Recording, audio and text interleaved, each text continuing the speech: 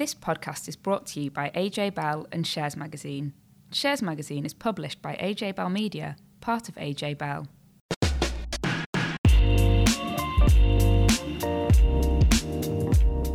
Hi, welcome to this week's Money and Markets podcast. I'm Dan Coatsworth, and with me this week to talk through a bumper crop of earnings is Danni Hewson.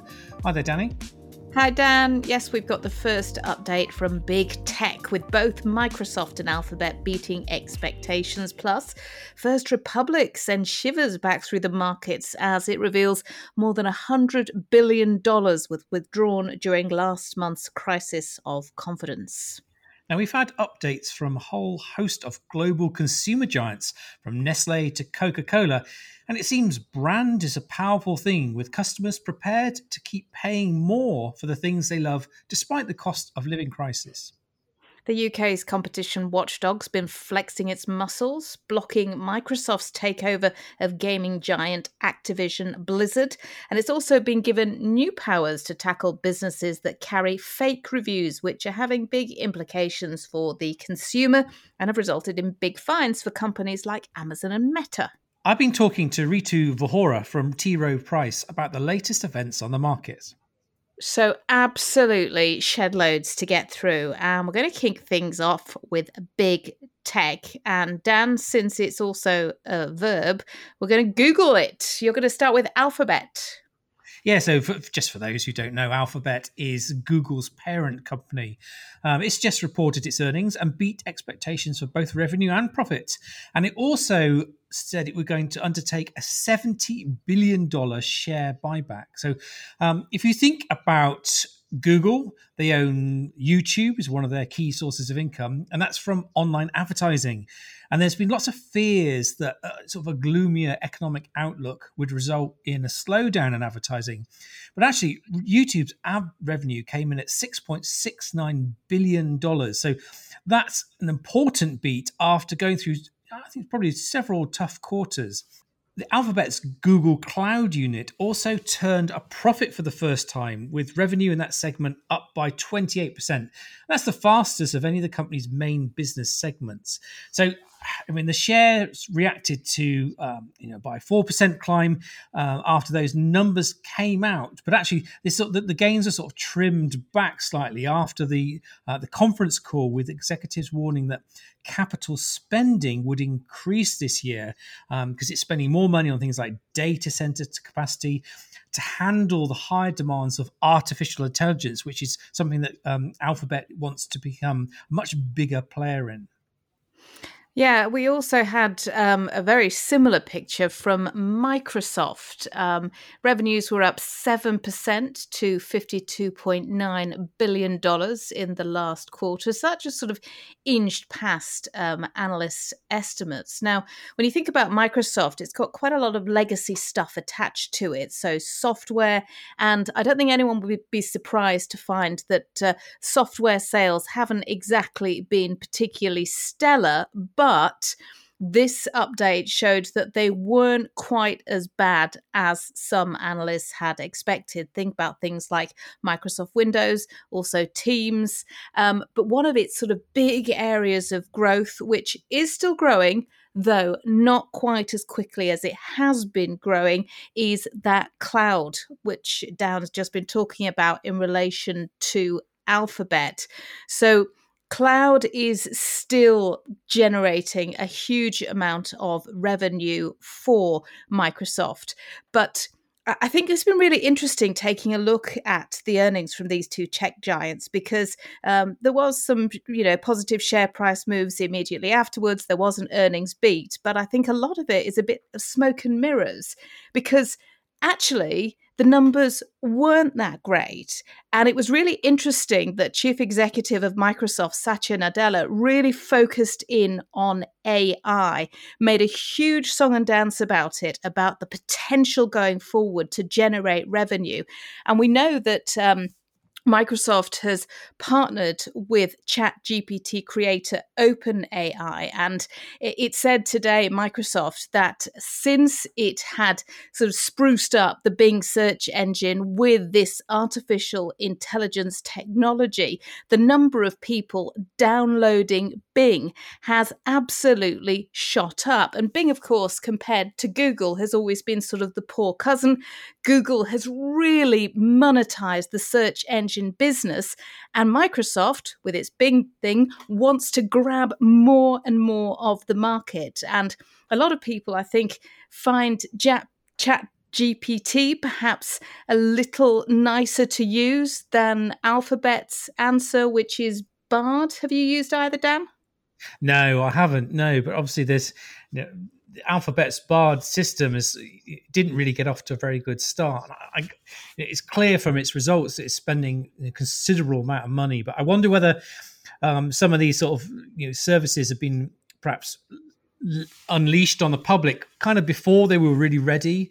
I think when Microsoft said it was putting money into Chat GPT and partnering with it, it'll put pressure on rivals to come out and do stuff and say, look, we're doing stuff as well, but perhaps not quite sure it's ready. And the idea that everyone's now using the Bing search engine. I always remember someone saying to me that the only people who ever used Bing were ones who bought a Microsoft computer and it was downloaded on it, and they used Bing to search for how do I get onto Google?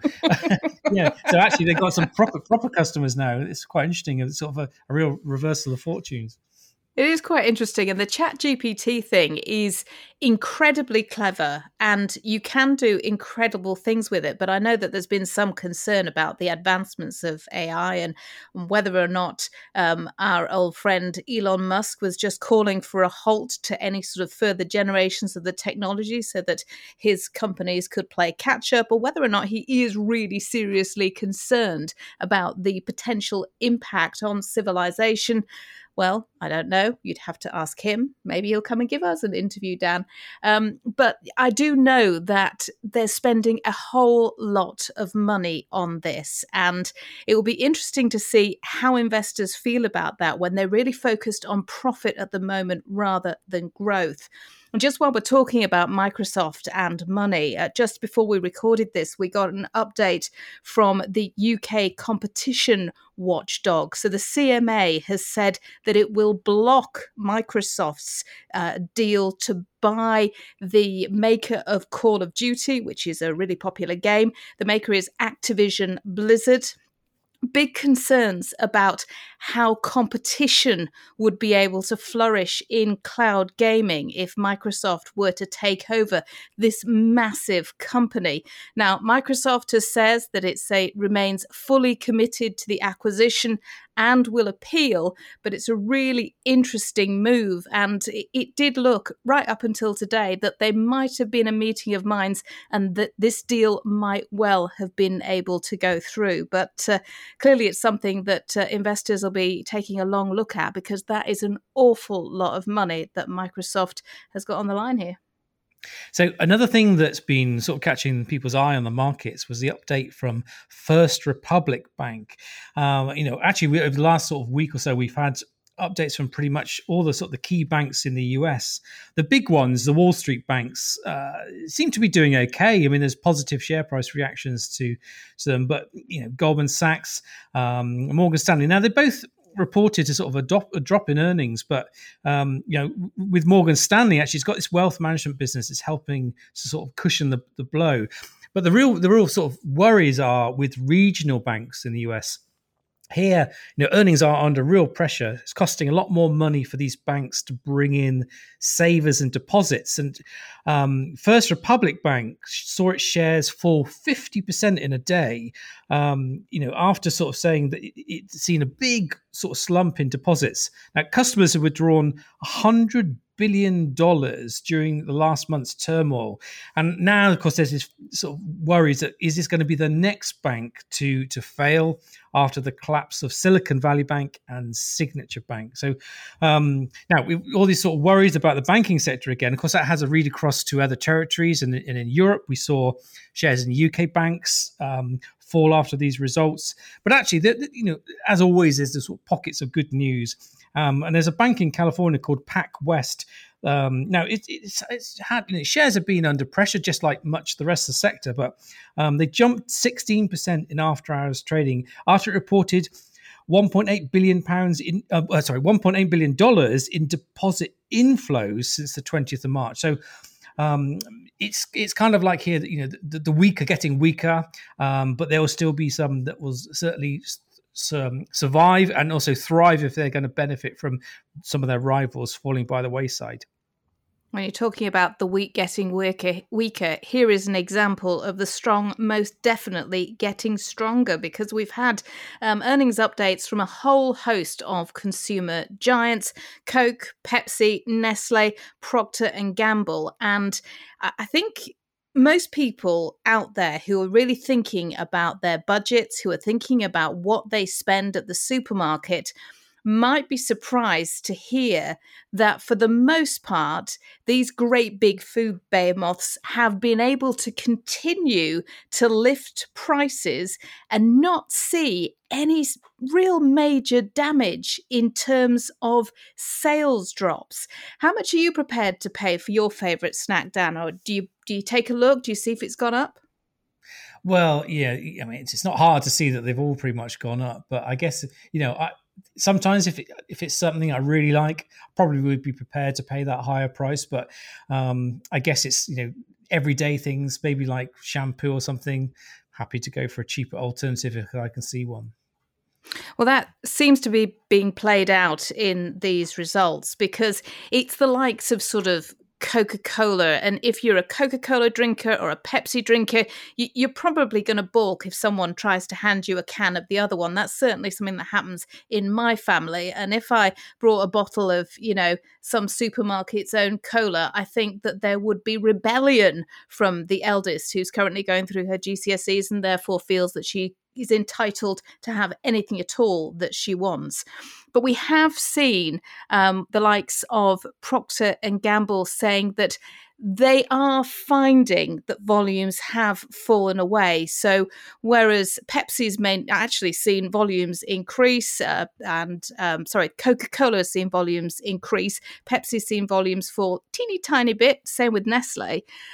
What's happened with Procter & Gamble is that some of its brands have seen big falls. So I think where people can trade down and aren't so worried about it, they're doing that. Maybe, you know, what they use in their washing machine, or maybe what they use on their hair.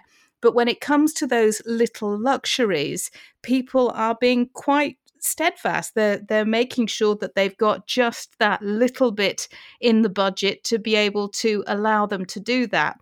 That said, there have been warnings pretty much across the board, with all of these bosses paying really close attention to shopper behaviour, because of course they don't want to see shoppers disappear and never come back, because they're all about sales. I think what's really interesting for me though about Coca-Cola is that while it's been sort of putting up prices, it hasn't been cutting back on marketing spend, because it really does play into a lifestyle. That brand power is about appealing to people really on a real basic level, about that sort of Instagram generation where they will be photographed with their can of drink of choice. So it's sort of quite a masterclass, really, in brand power. Yeah, I mean, I guess Coke is a perfect product to talk about.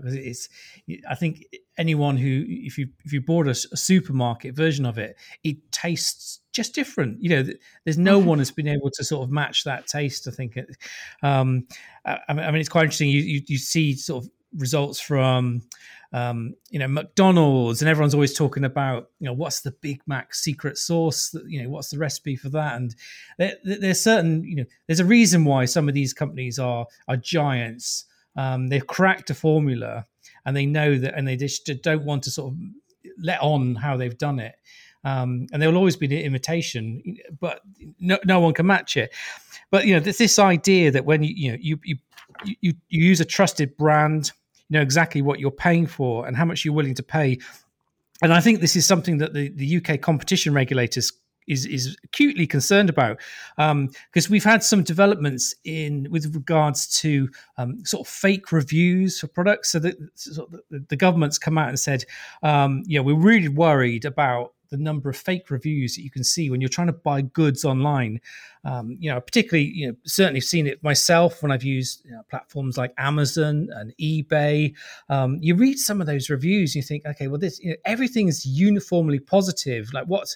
It seems so obvious that it's too good to be true. So you think, okay, well, someone's clearly must have been paid to write a positive review here, particularly when, I don't know, some of the things that they use to describe, like saying that, oh, the cardboard box was the product came in. It was so secure. And it's like, well, you wouldn't just put that in a review, would you? So I can see you writing a review like that, actually, Dan. I bet you're the kind of person that does go on these sites and say, oh, yes, my lawnmower, when it arrived, it was the perfect green colour.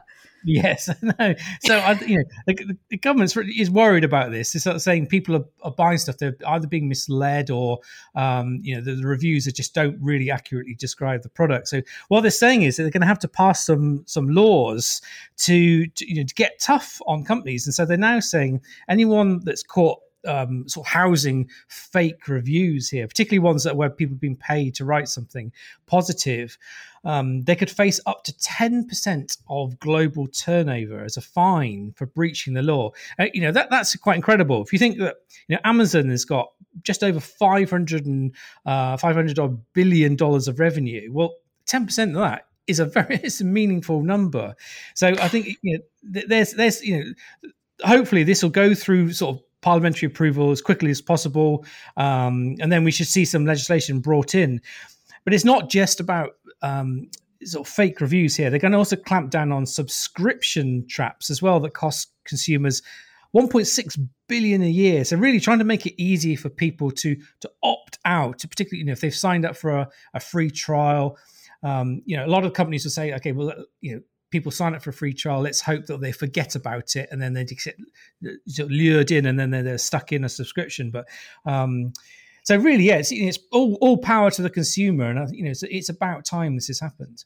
With those subscriptions, have you ever noticed that it is incredibly easy to sign up to something, but when you want to unsubscribe, it's incredibly difficult? And I had a situation just recently with a big supermarket that I had a delivery thing with, so I would pay for a monthly pass and wanted to cancel that. And while there was a button to press on the website in order to sign up, there was not one to unsubscribe. So you had to go through the rigmarole of actually contacting customer services, and it took weeks to get this thing sorted.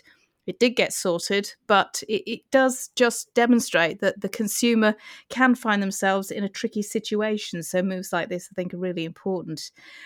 Markets have been relatively strong this year, but still plenty of dark clouds are gathering. To discuss what's going on with equities and bonds, how to prepare for a recession, and what to think about with regard to portfolio construction, we are pleased to welcome Ritu Vohora on the show. She's an investment specialist at asset manager T.Rowe Price and spoke to Dan earlier this week. Let's hear what she had to say. So Ritu, there's been a pretty good start to the year for stock markets, but it does feel like there's still things that could go wrong. I mean, can I just sort of get an impression of, are you sort of optimistic about the rest of the year, or are you sort of a little bit more cautious about where things might go? I think that's a great question. And I think there's a lot of moving parts when we look at the market right now. I mean, the key risks haven't gone away, right? It's still around inflation, central bank policy. And of course, we've got worries about a recession risk on the horizon. And I think when I look at bond markets, they're definitely pricing in more of a recession. But as you say, when we look at stock markets, they've outperformed almost, 7% in the US, 8.5% globally. And I think they are being a bit complacent, if I'm honest. I think there's probably more downside risk, particularly for the stock market from here. I think if we look back over history, what might have worked in a portfolio in an environment like now? So I think obviously investors were looking for some sort of idea about, if things are uncertain, is there sort of clearly parts of the market they should be in or not be in? Yeah, and I think, if we think about 2022, that's probably a year most investors probably want to forget. It was the worst year in history for both bonds and stocks, and they both moved down together. Now, historically, bonds have diversified stock performance, but that broke down last year, and there was really very few places to hide. And when we look forward to 2023 and the juncture we're at now, I think, while history is good to look at and it often rhymes, this regime I'd say is quite different when we look at, we're moving away from an environment of historically very low interest rates, low inflation, plenty of liquidity in terms of quantitative easing, to a world of now where we're probably going to have higher rates, at least higher for longer. Inflation will probably come down from the elevated levels we are today, but debate, Daniel, about whether we get back to that 2%. So in that environment, I think we are facing a different regime than maybe we've been used to over the last decade. And I think that poses both challenges for investors, but also opportunities. And if I go back to my earlier comments around recession risk, I think, this is probably the most anticipated recession in history. But what we don't know is the timing of it and how deep it is. And I think, when we think about how investors might want to position, our view is we are more cautious, I'd say, at the top level. But at the same time, you do want to take some risks. So, we are probably underweight stocks at the moment. We worry about growth risk down the line. And of course, as growth slows, that could impact earnings. And I think this, Daniel, is the most important point is, earnings are still fairly optimistic. And I think there's pretty more downside as we see that earnings pressure come through. So I don't think stock markets are really pricing in a recession. How we would balance that is maybe thinking about sort of high quality duration, in terms of government bonds. So things like US 10-year treasuries. And if we look back in history, every time you've had a recession, bonds have outperformed stocks. So I think, we could see that negative correlation reassert itself. And in that position, I think bonds could act as a bit of ballast in portfolios. I would also say, given the high rates of interest you're getting in your cash account now, if you're invested, stay invested. But if you have some cash, that gives you some flexibility potentially to go into the market when we see further dislocations. And I'd say within the stock market, being positioned to things like dividend-paying stocks, the more defensive parts of the market probably makes sense at the moment. Well, see, you mentioned about bonds there, and I know last year equities had a pretty miserable time, but bonds did as well. And it's very unusual to see them both fall together. So I think that there's going to be a lot of investors who've had their confidence knocked a bit with bonds. I mean, and certainly the questions I've been asked by lots of people is like, should I sort of now think about walking away from bonds? They haven't done what they think, or was last year just like something very, very unusual? And actually, do you think that if you have had bonds in your portfolio, there's still merit in sticking with them for the reasons that they've been over the years? They're given that sort of bit of a portfolio cushion when times are sort of harder. Yeah, that's a great question. And I think, the point here is diversification, right? Diversification is critically important. And I think 2022, as you outlined, was a particularly painful year. And I think if we go back to 1937, there's only 3 times in history that we've seen bonds and equities or stocks fall together. And that typically happens when you have an inflation shock, right? So an inflation shock hurts bonds, but it also hurts stocks. We talked about that earnings pressure. I think as we look forward from here, inflation should come down from the levels where it is today, but I don't think it'll be a smooth path. But I think that also means rates will be higher for longer. But I think we now move away from purely an inflation shock to a growth shock. And regime change really matters when you're thinking about the correlation between stocks and bonds. So I think last year was an elevated correlation positively because of an inflation shock. I think this year is going to be more about the growth shock. And in that environment, I think bonds will reassert themselves as diversifiers in your portfolio. And I think, yes, if we look at where bonds were, the past decade with rates, close to zero, you were getting very paltry income. But if we look at where we are today, bonds are probably the most attractive they have been in a decade. And I think this is a really good opportunity to lock in income for investors, but again, to provide that diversification. But what I would say is when you're thinking about your bond allocation, historically investors have thought about, 60% stocks, 40% bonds, and they've done that by investing in traditional bonds.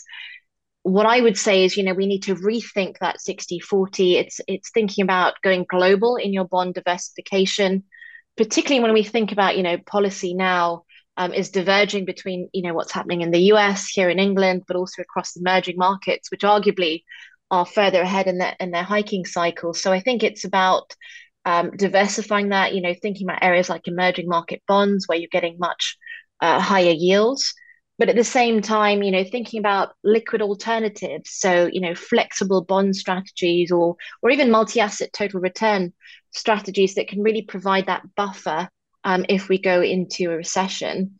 For those investors who probably have a bit more of a risk tolerance, an area we're finding very attractive at the moment in the bond space is high yield bonds. Now, I know these are a bit more riskier, but you're getting sort of 8-9% yields to compensate you for that risk. And as a sector, it's much better quality than it has been in the past. So that's, again, an area where we're seeing very compelling opportunities. I know that people, when they think about diversifying their portfolio, what might they look at beyond equities and bonds? I mean, what's the sort of your view on something like gold or infrastructure? Do you think that are they sort of things that do work to help diversify the portfolio? Yeah, I think so. And I think, when you're thinking about a diversified portfolio, gold has historically been kind of the Armageddon asset class. So I think having some exposure there, but obviously, in an environment of inflation, it's probably not the best asset class. So, again, thinking about things like real assets, commodities, these tend to benefit in an inflationary environment. So if we do think, we don't get back to that 2%, but inflation stays sticky at around 3-4%, those could be good diversifiers in the portfolio as well. Which parts of the market are actually looking a bit cheaper than other parts at the moment? I'm just wondering if that might be somewhere that investors sort of perhaps might want to look at. Yeah, absolutely. And I think, when we look at kind of valuations across asset classes, I think when we look towards areas like China and emerging markets in particular, valuations are very attractive. In China, Daniel, is actually a bit of an outlier here. It's pretty one of the only economies that's still experiencing that post-COVID surge. And as that economy reopens, there's still a lot of that pent-up demand. And I think that could be a good boost for the Chinese economy. Last week we had a 4.5% GDP growth number.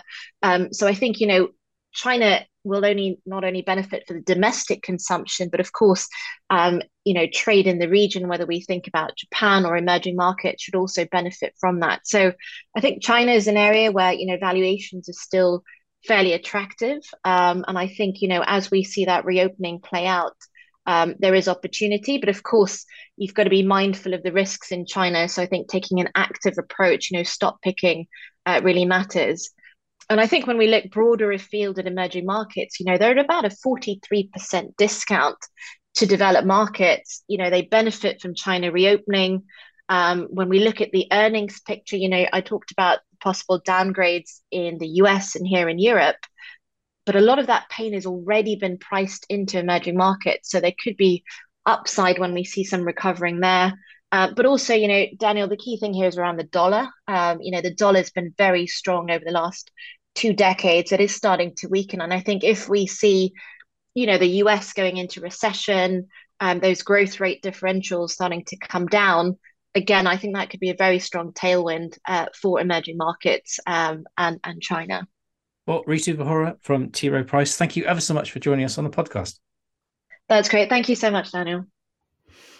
Dan talking to Ritu Vohora, asset manager at T.Rowe Price. Now, one thing that I've been asked about a lot this week are comments made by Hugh Pill, the Bank of England's top economist, who said that people are going to have to get used to being poorer if the UK inflation rate is going to fall significantly. Now, he does have a point, Dan, that if we are not going to see wage inflation become really entrenched in the UK, then we're going to have to get to a point where, prices aren't going up. Because at the moment you get a price going up, then you sort of take a look and think, I can't afford to pay for that. So you go to your boss and say, can I have a pay rise? And they maybe say yes, although not keeping up with inflation for the most part.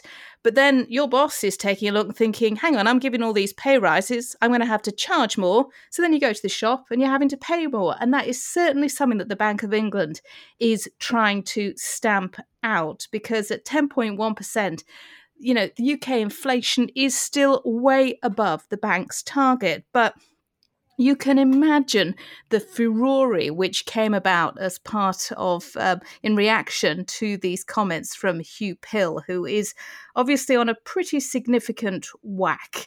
And when you think about the impact to his cost of living, to his living standards, compared with someone on the minimum wage, you can understand why unions have been pretty cross.